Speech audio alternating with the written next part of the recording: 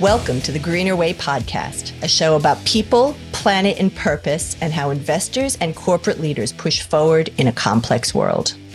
In this episode of The Greener Way, we're speaking with Jack Latimore. Jack is the Indigenous Affairs journalist at The Age here in Melbourne. He's a Biripi man with family ties to the Dunghutti and Gumenya nations. Later this year, Australian citizens will be asked to vote in a referendum to recognise Aboriginal and Torres Strait Islander peoples in the Constitution by establishing an Aboriginal and Torres Strait Islander voice. The voice will be an advisory body to, quote, make representations to the Parliament and the executive government of the Commonwealth on matters relating to Aboriginal and Torres Strait Islander people, unquote. The vote on voice is being widely debated, and many institutions, including key Australian businesses and investors, have either publicly come out in favour of the vote or are mulling whether to publicly take a stance. I've asked Jack to this episode to discuss how he approaches covering this historic time for The Age, how he vets sources within Indigenous communities, and how people can better educate themselves as they consider how to vote later this year. Jack, that was a really long introduction. Thank you so much for being here. Can you introduce yourself, your role as the Indigenous Affairs reporter at The Age? It's a pleasure to be here. My name is Jack Latimore. I am the Aboriginal Affairs journalist at 9 newspapers, starting with The Age, and sometimes my work goes beyond into the other newspapers. I'm the first Aboriginal journalist doing Aboriginal Affairs reporting there ever, as far as I know. It's great to know. I've been following your coverage of the Voice referendum as well as your wider coverage for years, going to your previous employers, Jack. Can you please help us place the vote on voice to Parliament in its historical context, and also in terms of addressing the current barriers for Aboriginal people in Australia? Well, in terms of the voice in its historical context, possibly goes back to, it does go back to 2011. But we first heard of constitutional recognition in terms of a voice in around 2015, 2016.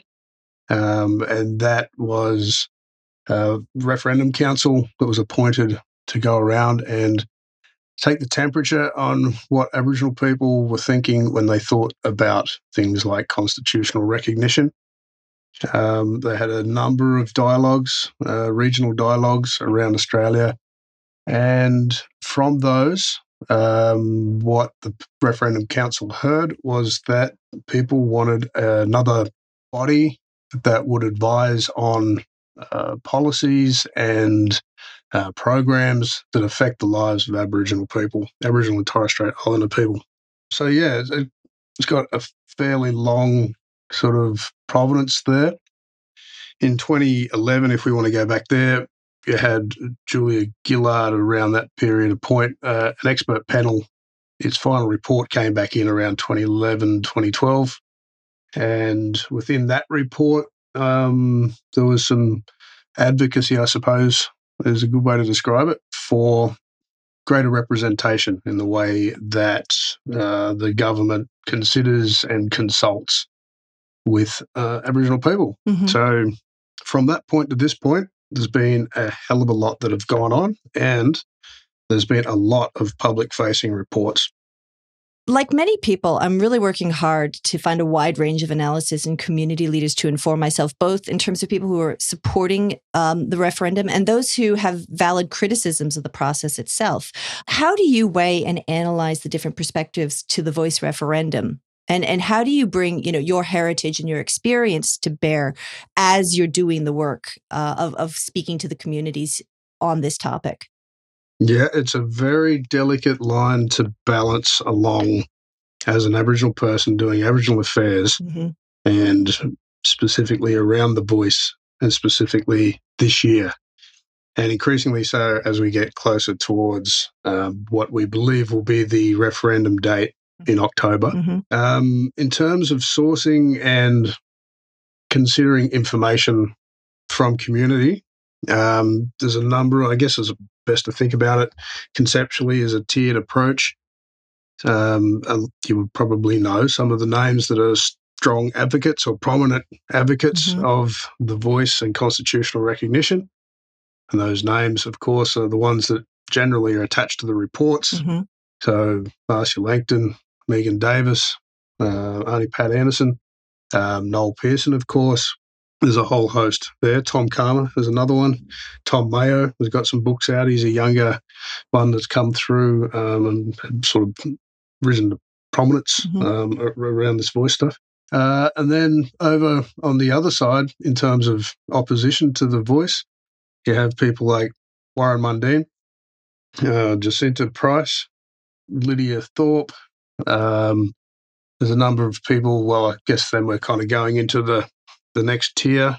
There's a lot of people within what has been described as the sovereignty movement, but it is really a lot of different kind of groups or crews that have an issue with constitutional recognition, and that has formed into opposing the voice proposition. And then beyond that, if you go just into general community, and this is where I'm mostly interested in, is how to talk to people that aren't really politically orientated or inclined, how to talk to those people about the voice to get an understanding of their understanding of it, but also what way they're leaning, why, what they feel they lack in terms of information. And yeah, I guess another sort of area is talking to young people as well. Down here in Victoria, we have a model for the voice, I suppose. It's called the First People's Assembly in Victoria. And there is an election process that goes towards comprising that, with a number of members made up of those elected, but also those with reserve seats. And in that electoral process, we have, I guess, reduced the age of people allowed to vote down to 16 because we're a young population. So we feel that there should be greater participation at an earlier age, and there has been. So, yeah, you need to find out what young people think about this, because ultimately, although a lot of the voices are coming from people in their 50s, 60s, 70s, and sometimes 80s, this proposition is really about leaving a legacy behind that's going to improve the lives of younger people, young Aboriginal people. I suppose so. Then again, I'd love to dwell in on that a little bit, Jack, and without getting too much sharp and sort of journalist to journalist speak for our listeners. It is something that I turn to your coverage for, and coverage like in places like in other media outlets. How do you go in and get that authentic voice, and that balance between interrogating where people's views lie and playing that role in plugging people into information sources when you're in community doing this work? Well, it's a different approach to the way that journalism is usually done, the usual routine approach of journalism. That approach results in a lot of what communities see as rip and run type of practices, where journalists, predominantly non-Indigenous, will go in, talk to people, pretty much get what they're after. Like they know, journalists know what they're after before they go in, and they're looking for that confirmation and some lines to quote. So what happens is they go in, they're talking with people from community. They're not known to, in most cases, they're not known to that community in any way. They haven't introduced themselves properly according to cultural protocol and practice. So what they end up leaving with is generally that confirmation, which is not representative of the actual views from within that community, or from even individuals from within that community. And you'll find that quite often with non-Indigenous journalists and people that aren't aware of some of these protocols going into community. Community does that because they want to avoid conflict. So if they ask a question, sources, doesn't matter, what age or whatever, they're generally picking up on the response that is desired from the person asking, and they'll provide that response. And this results, and has always done, when the approach has been this kind of rip and run mentality, doesn't matter whether it's journalism or government policy, it will result in, an inaccurate response, I suppose. And then, of course, the problem lies is when people go back to whoever it is, the policy designers or the newspaper editors, and say, this is what I heard. I heard it from the source. I heard it from the grassroots. But what they've heard is exactly what I described a moment ago, this kind of appeasing response just to avoid conflict because they don't know this person. Trust isn't established. So what I try to do is establish relationships before I go into community, and there's a number of ways to do that. The most simple one that I advise colleagues that I work alongside and have trained people in the past is to contact people that are working within the community, whether it be in the health service, on an elders council. Basically, you're looking for somebody to establish just that introductory sort of relationship, and then you need to put in some time and develop that relationship. And when that person or those persons get to know you and trust you, they'll start introducing you to the people that are appropriate to speak with and that have an informed opinion that is representative of community. Unfortunately, you don't see that approach. It's not common. It's not widespread practice within journalism, particularly, and policy making as well. And that is why people have proposed this voice idea, because it stems from community. It's informed according to the model put forward by Langton and Karma, and which was embraced by the Liberal Coalition Party that lost the election in May last year. And it's the model that's Labor has stated that it's the preferred model for Labor. So, and that's informed from the community itself upwards to this national body proposal, which is representative of those communities and which advises government and executive in Canberra. I'm really struck by this rip and run phrase that you've brought up, Jack, because, it brings up to me, one of my the foundational books that I go back to so often, Saul Alinsky's Rules for Radicals, this idea that you have to be invited into a community if you're not of the community, and sort of the importance of having that permission to develop relationships that can then lead to movements for change. So I'm really struck by that. And I think it's one of the things that worries me or concerns me as I'm educating myself, as I'm sure listeners to this podcast are as well, that, we're coming in, we're asking questions, but we don't necessarily have those deep relationships ourselves with Aboriginal communities. And so it feels inauthentic, or we feel like we're missing something here. Yeah. And I mean, as I said, it's absolutely common within the news industry or within journalism. But that is just indicative of the actual issue when it comes to governance. And so there's a useful parallel going on between the two scenarios. It really is, isn't it? We're trying to figure out how we feel or how we educate ourselves on how to vote for voice. And it's the bigger context is behind it as to how it is we're not talking to each other in a more informed way to begin with. Yeah, and it comes down to, just to use that sort of metaphor or scenario within journalism, it comes down to a different approach. It's something that I've called slow journalism for a while. There was so much emphasis on being fast and being effective and, everyone's time poor, and to get the essence of a story, to get the meat and the mechanics of it, and then print and move on to the next. But it's not that.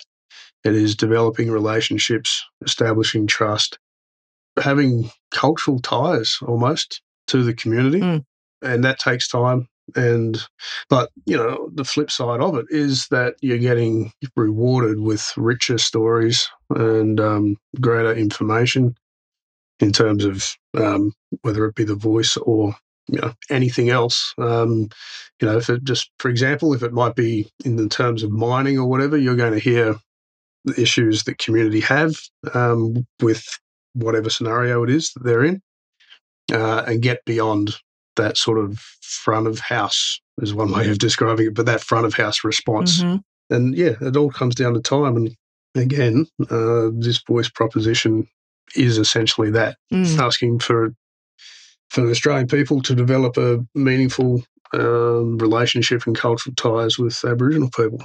That's why the Uluru Statement, from where the voice stems from, was an invitation. I like that. And so as we prepare ourselves to take this invitation, potentially, Jack, one of the things that's come up, as I said in the beginning, is that, a lot of people I talk to are trying to find these voices and educate themselves in a way that's meaningful and sensitive. Do you have suggestions as to, credible sources that people should be looking at as they're making up their minds? Yeah, absolutely. And it doesn't matter which way you fall. Got a great story coming out this week, actually. A couple of young guys up in Northern Territory didn't know which way that they were going to vote. They weren't politically inclined. One was, I think, an electrician who's studying for a teacher's degree, and the other describes himself as a storyteller.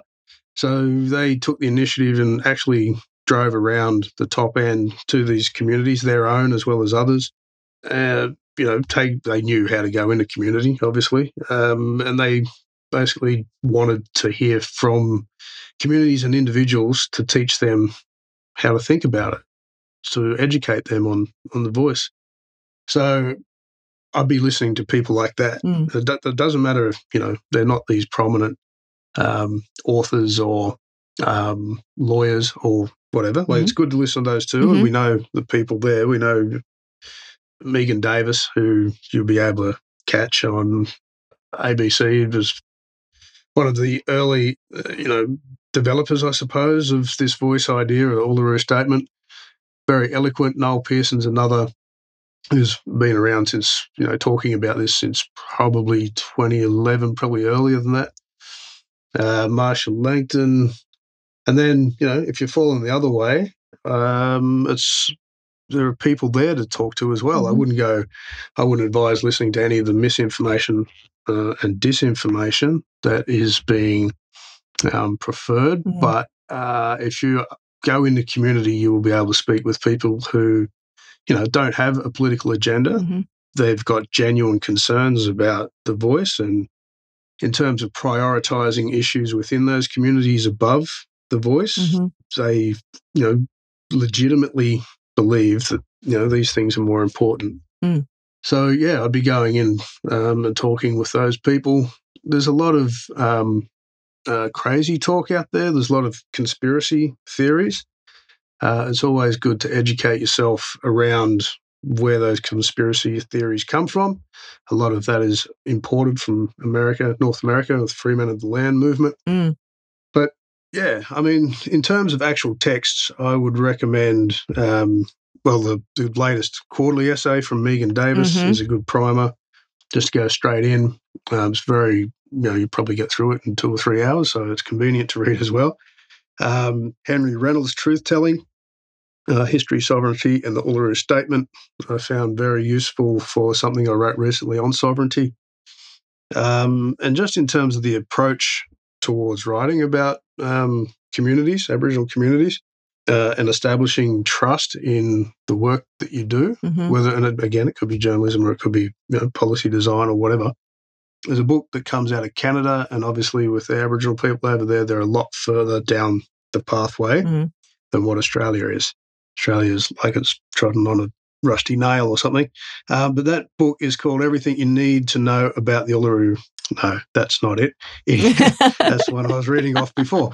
That one is called Elements of Indigenous Style, a guide for writing by and about Indigenous people. Oh, I love a style guide, Jack. I'll definitely get that one. It is absolutely a style guide, but it's a whole lot more than that. So I get them on ebook, and I refer to them, and I refer other people to them quite often. At NITV, where I was, we also had a user guide, protocol and practices. That's floating around on the internet, so that's available as well. But in terms of people to listen to speaking about the voice, there are so many books out there at the moment. I would emphasise or encourage to get one that's written by an actual Aboriginal or Torres Strait Islander person. There are a lot of people, as you might suspect, that have seen an opportunity for personal promotion, let's say, off the back of the voice issues, just like any other piece of issue that's kind of taken centre stage on the political on the political front. Which brings me to a point I wanted to finish on as well, Jack. Cultural sensitivity. You referred earlier in our conversation talking about, we're in the pointy end of the conversation now, and this is shaking out issues through this year that are likely only going to intensify as we get closer to October and the putative date of referendum.